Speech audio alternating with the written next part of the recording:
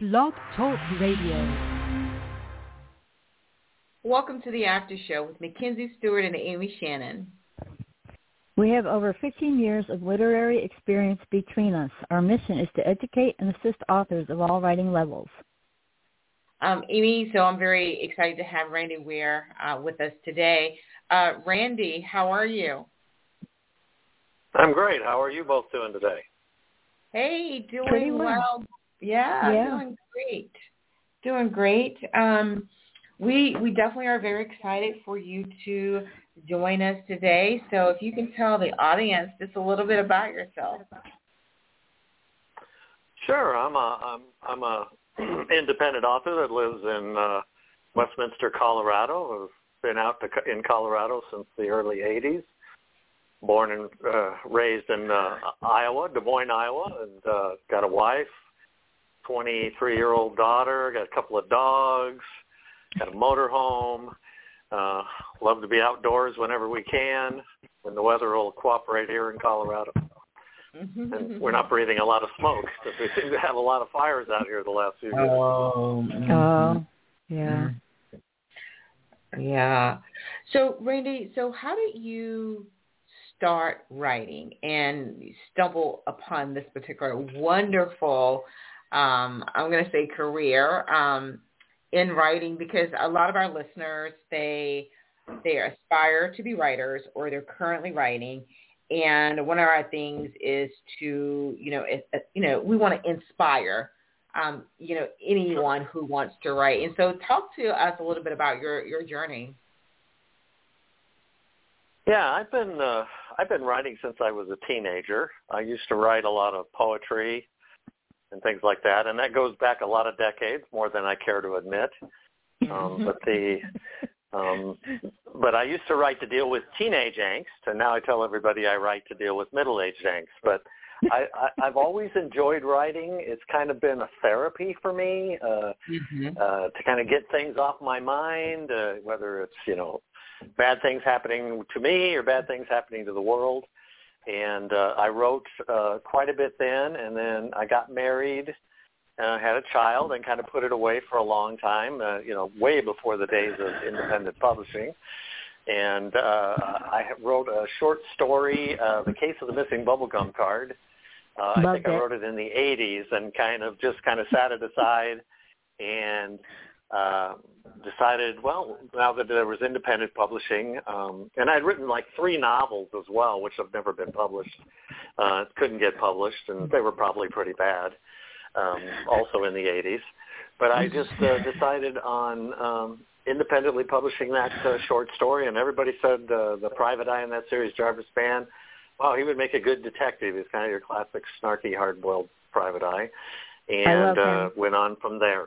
And I've had 9 books in that series so far. And each one of them is great, I must say. He's one of my favorite detectives that I read. Yeah, thank you. Yeah, I've always been a big fan of the private eye genre. I loved Robert B. Parker, the Spencer series. That's always kind of been a little bit my inspiration. But I've always enjoyed that genre, going way back to the early days. And, I've been compared to a lot of things. But I've always liked that tough, snarky attitude. And a lot of people ask me, because you write the private eye genres usually in first person. Usually it's through their eyes and everything. And everyone goes, is Jarvis Man, is that really you? Is that you? Are you him? And I say, the sense of humor is definitely me. But I'm not nearly as tough as he is, and I'm certainly not the ladies' man that he was, and my wife would certainly attest to that.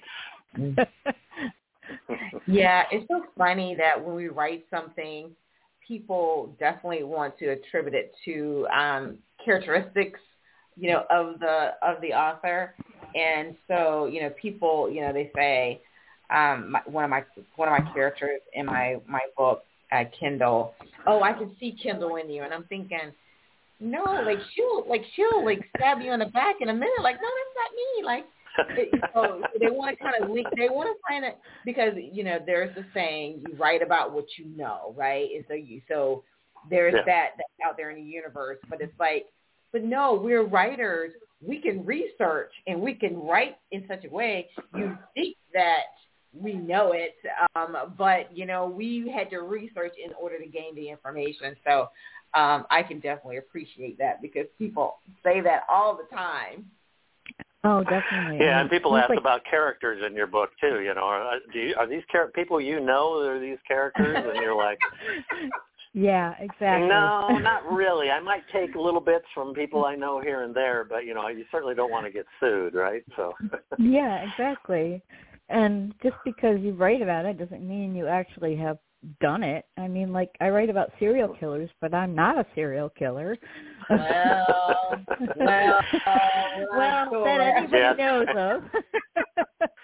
Yes, and I had a serial killer book, and people tell me, a lot of people say, wow, that's a really dark place. How did you write that book? And I did. I had to put myself in the mind of the serial killer. And a lot of times, my wife would attest to this. I had to get up at night because the plot line was going through my mind, and I had to get up in the middle of the night and get those ideas out of my head so I could get to sleep, because some of them were definitely not the most pleasant. And same thing when I was doing a human trafficking book that I did in my other series. So, those things, they're not necessarily things that we've lived through, but I know for me, I always wanted to write a serial killer book because they are fascinating. They're scary as hell. You go, you hope their neighbor isn't a serial killer. And, everyone always they interview the neighbors, and the neighbors, of course, of course I didn't know he was a serial killer. If I knew he was a serial killer, I would have called the police, Yeah, right? Exactly. Yeah. That's so funny. He always kept to himself, and he dug his garden in the middle of the night, but we didn't know he was a serial killer. Yeah, he was up all times of the night. We're not really sure. Randy, thank you for bringing that up to us because, oftentimes, there's this one character that I write. His name is Dave Banks, and I had to become him. So it was a character I created, and I had to become him to say some of the crazy things that this character would say, because these are things I would never say to anybody. And so I did. I had to get into that space, and every time I wrote him in any of my books, I had to go into some of the things that he would say, how he would act towards other people, and then I would have to get into the role of, some of the other characters, some of the things that they would say. And so, with my character, Eliza, she's an older lady in her 70s. And so I had to kind of put myself in a position, okay, so what would a 70-year-old person do, like in this particular situation? How would they handle it? And so you do have to put yourself, and I think those are those things, those key things that really make the whole plot believable. People invest in our characters, right? Because we're creating it from that place. And I've been in the exact situation that you've been in, that I got to go ahead and tell this person's side of the story just so I can relax, because if not, I'm not going to get any sleep. Yeah. You have to get it out of your brain onto paper. At least for me, I get it. Once I get it out of my head and on paper, I'm usually fine. Obviously, you go back through and you're editing and you're rereading stuff, and you'll sometimes revisit it. But those initial thoughts, like I said, sometimes it is therapy for me. As they say, have you ever knew somebody and you created a character like them and killed them off in the book just because you're angry with them and stuff? So I've never gone quite that far, but some people talk about stuff like that, and that's they say, well, instead of actually killing them, I'll just create a character and kill them in a book, and then I'll feel much better. So I've done that. Sorry, I've done that. Yes. No, I haven't. The names have been changed to protect the innocent, right? Yeah. People ask me all the time. Well, so they'll call me up and go, hey, so I got something for you to put in your book. So let me tell you what just happened. And I go, hey, wait a minute. I'm not going to put it in my book. You can tell me, I can create the crazy stuff myself without having to get somebody else's stuff to put into my book. So Randy, tell us very specifically, the book that you want to promote today, and Lethal Blues, and talk to us about the book. And also, we want you to, after you talk about the book and some, great things about your characters in the book, then read us an excerpt, because we would definitely love to get to know you as a writer. Oh, and definitely I wanted to say congratulations on this, its release. It was very recent, so congratulations on that. Yep, thank you. Yeah, it came out March 10th, and Jarvis Man, the Private Eye, and it's a ninth book in the series. And I more or less retired Jarvis after the previous book, Man in the Crossfire.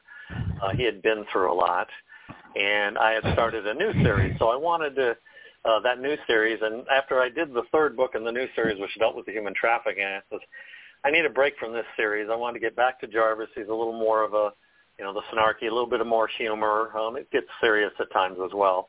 And so I kind of used COVID as a backdrop to bring him out of retirement, because he had started a bar. And, a lot of bar owners and stuff, they really struggled during COVID, because they got closed and they were opened, and sometimes they had to limit how many people and everything else. So he kind of had to go back to being a private eye. And so he went and took a few small cases. And then a character from the very first book, Dennis Gash, walked into his bar and wants to hire him. And so he's really excited about this. It's like, wow. And, he has a little bit of trepidation, too. He's excited about getting back, but not.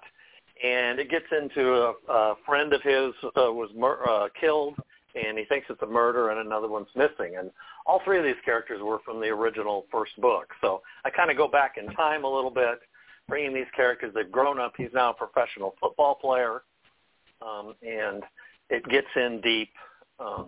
And Lethal Blues deals with the fentanyl issue, which is a really bad issue here all over the country right now. Fentanyl is really bad. The illicit form of fentanyl that seems to be everywhere. And I got a lot of feedback from a Citizens Police Academy that I was in. Got to talk to the DA, got to talk to an undercover drug enforcement agent, all that. So I got a lot of feedback about, the world is what they're dealing with, and they call fentanyl, they're blue tablets. They're called smoking blues is what they do. So that's where I came up with the title, Lethal Blues, and all that. So, but I can read a little excerpt here. This one here, Jarvis is in a bar, and he is actually searching for a woman who may be connected to the murder. And I'll read from there. Hopefully my voice holds up here. Excuse me, as a little cough is kicking in here. Doing a lot of hard yard work today. So anyway, here we go. So thinking over my last steps, I asked for a beer. The mug placed before me where I dropped a 20, telling the bartender to keep the change as a payment for calling me. I sipped on the suds, keeping an eye on the two. They weren't talking with each other, each drinking a bottle of some type of alcohol. Blondie continued to watch. Laptop played with his phone. I wondered if thugs perused social media or played games on their phone, something to pass time before breaking bones. I was certain if I walked over there, they would both remember our last confrontation. I checked under my motorcycle jacket, feeling the bulge of my .38, hoping I wouldn't require the weapon, but knowing I needed to go over and find out why they were looking for Magnolia. I swallowed down the last of my beer, flipped off the stool, and sauntered over, readying my first line. I hear you two are looking for a woman, I remarked with a grin. I pointed at Flat Top. I imagine you're strolling through eHarmony to find your soulmate. Flat Top glared up at me and a confused look on his face. Come on, boys. I doubt you'll find Magnolia there. I've been looking for her as well. Maybe we can help each other. Blondie turned his body and slid out of the booth, moving to within a couple feet of me. Don't I know you from somewhere? I put a finger to my cheek. My picture isn't on the dating app, so that ain't it. But we might have tangled in the past. Flat Top's eyes lit up, and he slid out of the booth. You're the one who screwed up my knee a few years back.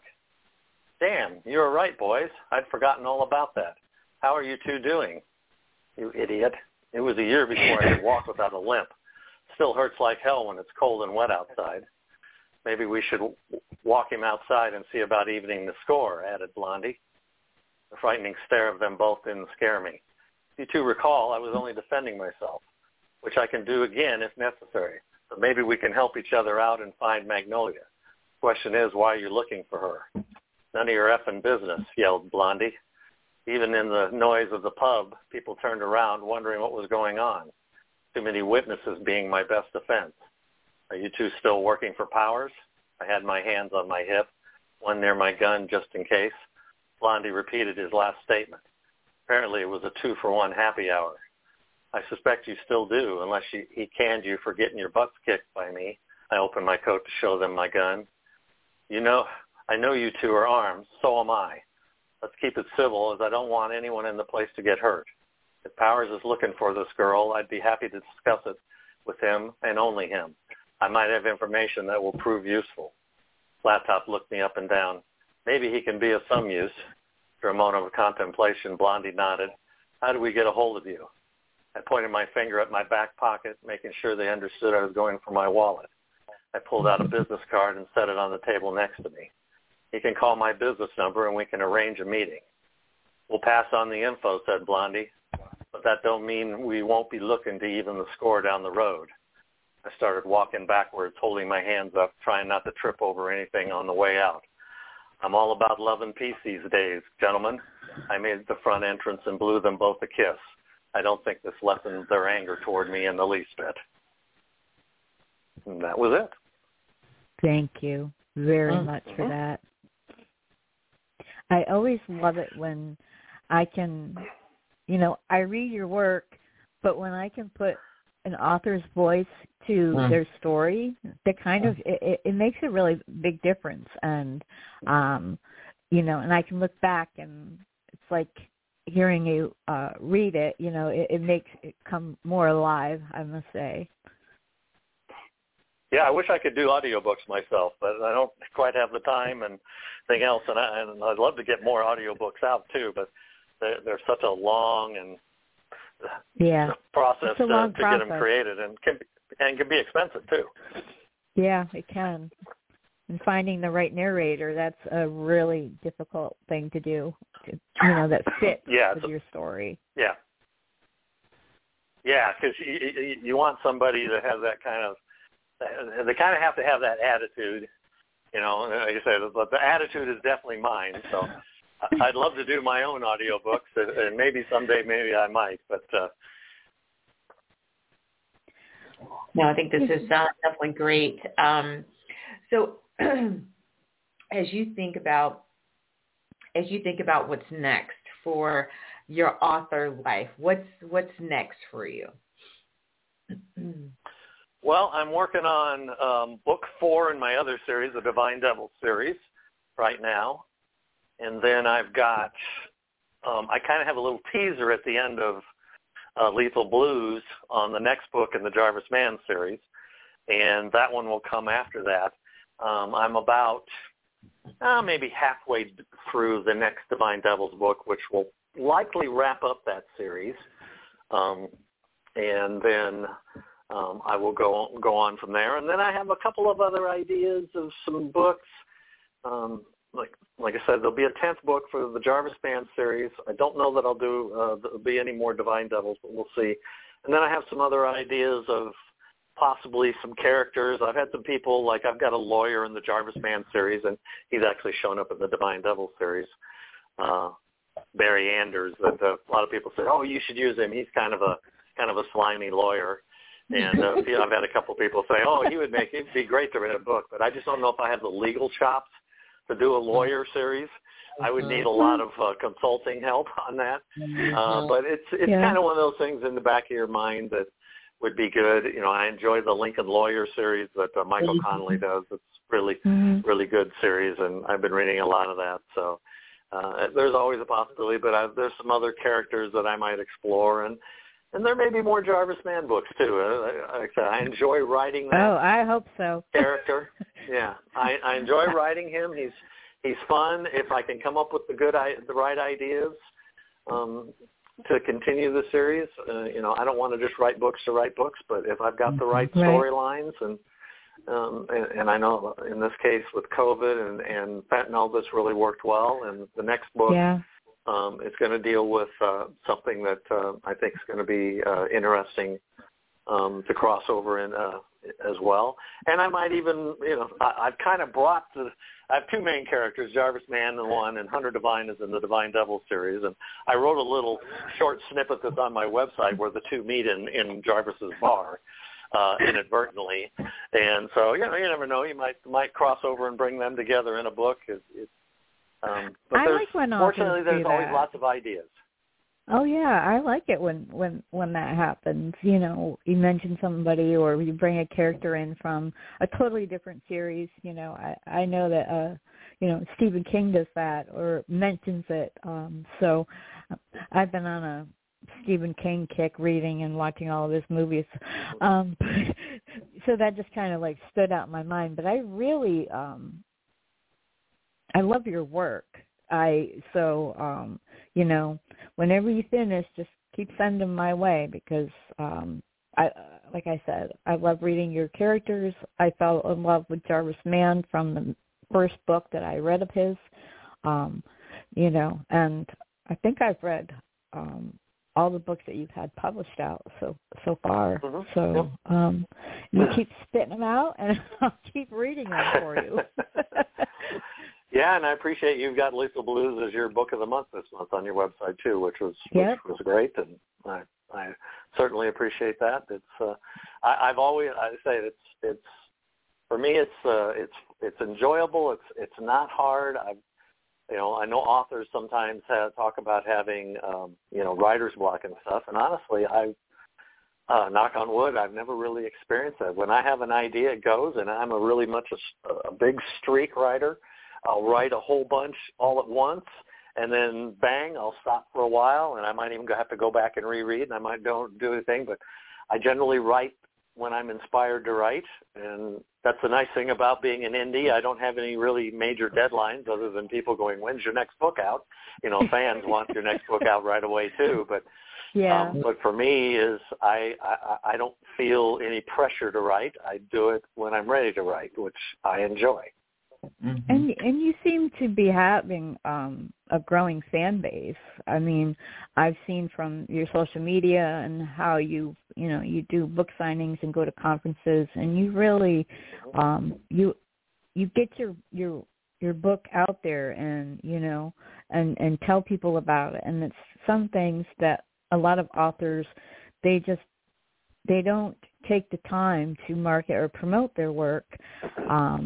And I'm glad that we finally have you on our show. But it's just, they think that if I write it, people will read it, but people can't read it if they don't know about it. Do you? Well, there's just so many people out there putting out books these days. So yeah, it's a lot of competition, and I do a lot of craft fairs. I do book events. I've won a few awards, which has been really nice. But it's one of those things you got, and I enjoy interacting individually with people. I'm not a big crowd person. A lot of authors are somewhat introverted and stuff. I've gotten better over time, but yeah, you do have to get out there and you got to flesh. You got to shake hands and press the flesh and talk to people and stuff and get it in front of them. And I have pretty good luck if I can get it into people's hands to read it and try it. If they like those type of books, I usually get a pretty good follow through and I get a lot of positive feedback, which is always nice. Well, you have this, it's your talent for writing, your passion, it comes across, through your work. I mean, you don't just write to throw words on a page. I read so much that I can tell when someone's they just have this natural talent for telling stories and there's a lot of passion behind the words. And then there's some that it's just words on a page and, kind of like one note type of thing. So I can truly see your passion for your characters, and I see them as people. I don't even really see them as characters because they're people in your stories. So it's been a great honor just to be able to talk to you on the phone. We've only communicated through email. Yes, it's nice to finally talk after all these years. I think I know. I'm going back to about 2016, 15 or so when that first book came out. So yes, we've never talked other than through emails and stuff. Oh, that's wonderful. Yeah. So Amy and I, we have the same type of relationship. I've never met Amy in person. Nope. Yeah, I've never. Mackenzie's my best friend. Yeah, and yes. I was connected with her when I published my very first book, and I did a hybrid. And so the publishing company, I did some marketing with them because I had no idea what I needed to do next. And so they connected me to Amy, and so I had a show on another network, and so so we kind of meshed there. So I invited her to my show, and then and the rest is history. Yep. We've been doing this since 2019, but it was over a year that we were working on it before we kind of came up with the concept. But yeah, it's really interesting how we can come together in community. Yes, absolutely. Well, and a lot of big people, obviously with COVID, I think there's a lot of people out there that haven't met or maybe didn't meet until later on and stuff and are running businesses. I met with someone at the event I did this last weekend here in Denver, the Readers Take Denver author event, and it was an audiobook company, and the two ladies that were talking to us I was talking to them about creating an audiobook, and they were that was the first time they'd ever met in person too at that Readers event, even though they'd worked together for several years. So yeah. Randy, thank you so much for being our guest on the show. The listeners can find your information on our website called Our Guest. Thank you for listening to the I appreciate having me on. You're welcome. Thank you so much. And I'm Amy Shannon, and thank you for listening. Good night. Bye-bye. Bye.